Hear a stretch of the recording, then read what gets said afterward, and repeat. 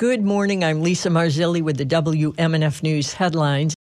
Calling her suspension a political hit job, Orange County State Attorney Monique Worrell railed against Governor Ron DeSantis in a press conference yesterday, saying he has been searching for a reason to remove her from office for over a year.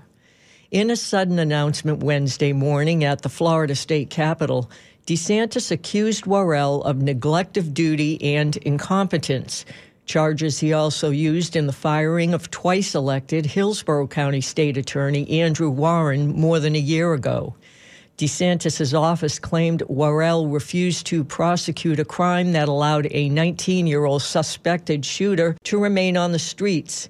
Well, yesterday, Worrell pushed back against his claims that violent crime is surging in her district. I am not aware of any actual articulable reason that has been given.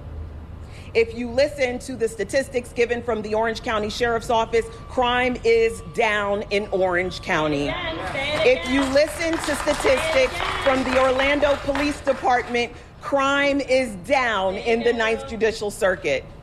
So while they are giving a false narrative that I have failed to prosecute and I have led to people not being protected in this community, the statistics show that people are now more protected than ever under my leadership for the last 3 years. U.S. Representative Maxwell Frost, whose district includes Orange County, called Worrell's suspension a blatant abuse of power and fascism, adding that Florida residents have become pawns in DeSantis' long-term plans for total and absolute power. Demonstrators and political leaders rallied in Tampa yesterday. WMNF's Chris Young reports they want charges to be dropped for protesters facing court after challenging the University of South Florida's diversity policies. Protesting is not a crime. Justice for the Tampa 5. Protesting is not a crime. Justice for the Tampa Demonstrators chanted outside of the downtown Tampa courthouse where the self-proclaimed Tampa 5 faced their next court hearing. Defendants were arrested in March while protesting new laws limiting diversity issues at USF. Some faced felony charges, including battery on a law enforcement officer. Democratic State Representative Anna Escamani from Orlando called for their charges to be dropped. The fact that we have a DeSantis-appointed state attorney that is going to attempt to put these kids in prison is disgusting. The Tampa 5 claimed that they were offered a plea deal, but it would have required them to admit guilt and apologize to police in exchange for the possibility of dropped charges. They declined. Democrat Pat Kemp is a Hillsborough County commissioner. We stand here with you all, and I'm sure most of Hillsborough County stands here with you all.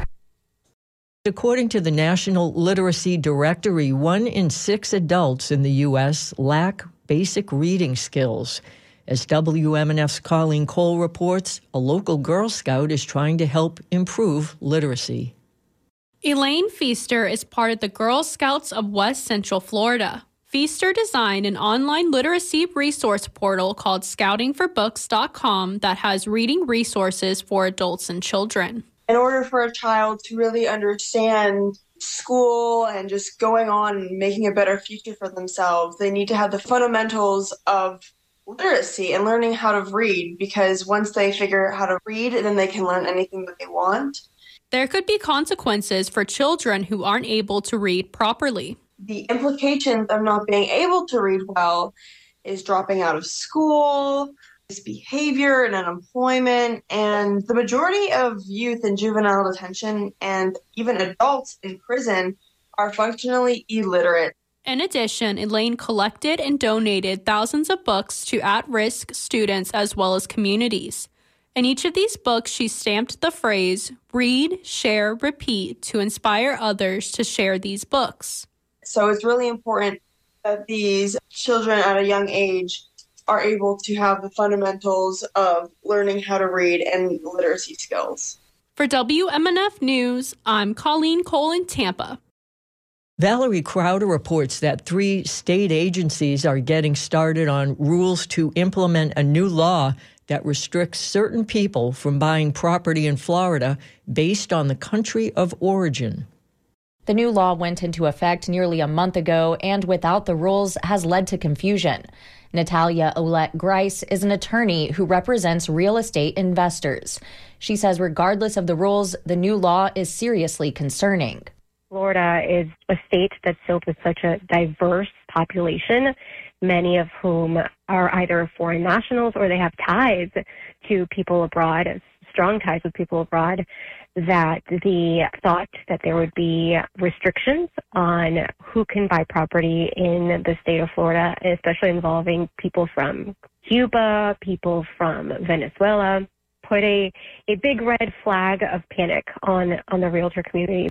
The new law places varying degrees of land buying restrictions on certain people from several different countries, including China, Venezuela, and Cuba. It also requires them to register their property with the state. And now anyone purchasing property in the state must first sign an affidavit attesting that they're not prohibited from purchasing property under the new law. The State Department of Agriculture and Consumer Services, the State Department of Commerce, and the Florida Real Estate Commission are working on rules to enforce the new restrictions. I'm Valerie Crowder.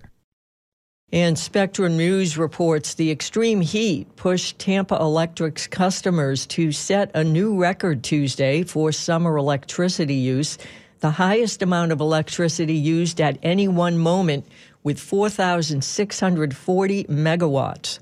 That surpassed the previous hourly record of 4,514 set 2 years ago by the largest margin the company has ever experienced in summer. Archie Collins, president and chief executive officer of Tampa Electric, said this weather is not easy on our customers. Air conditioners are working harder and bills are higher as a result. I'm Lisa Marzilli with the WMNF News headlines on 88.5 FM and WMNF.org. This is The Scoop, recorded at WMNF Tampa.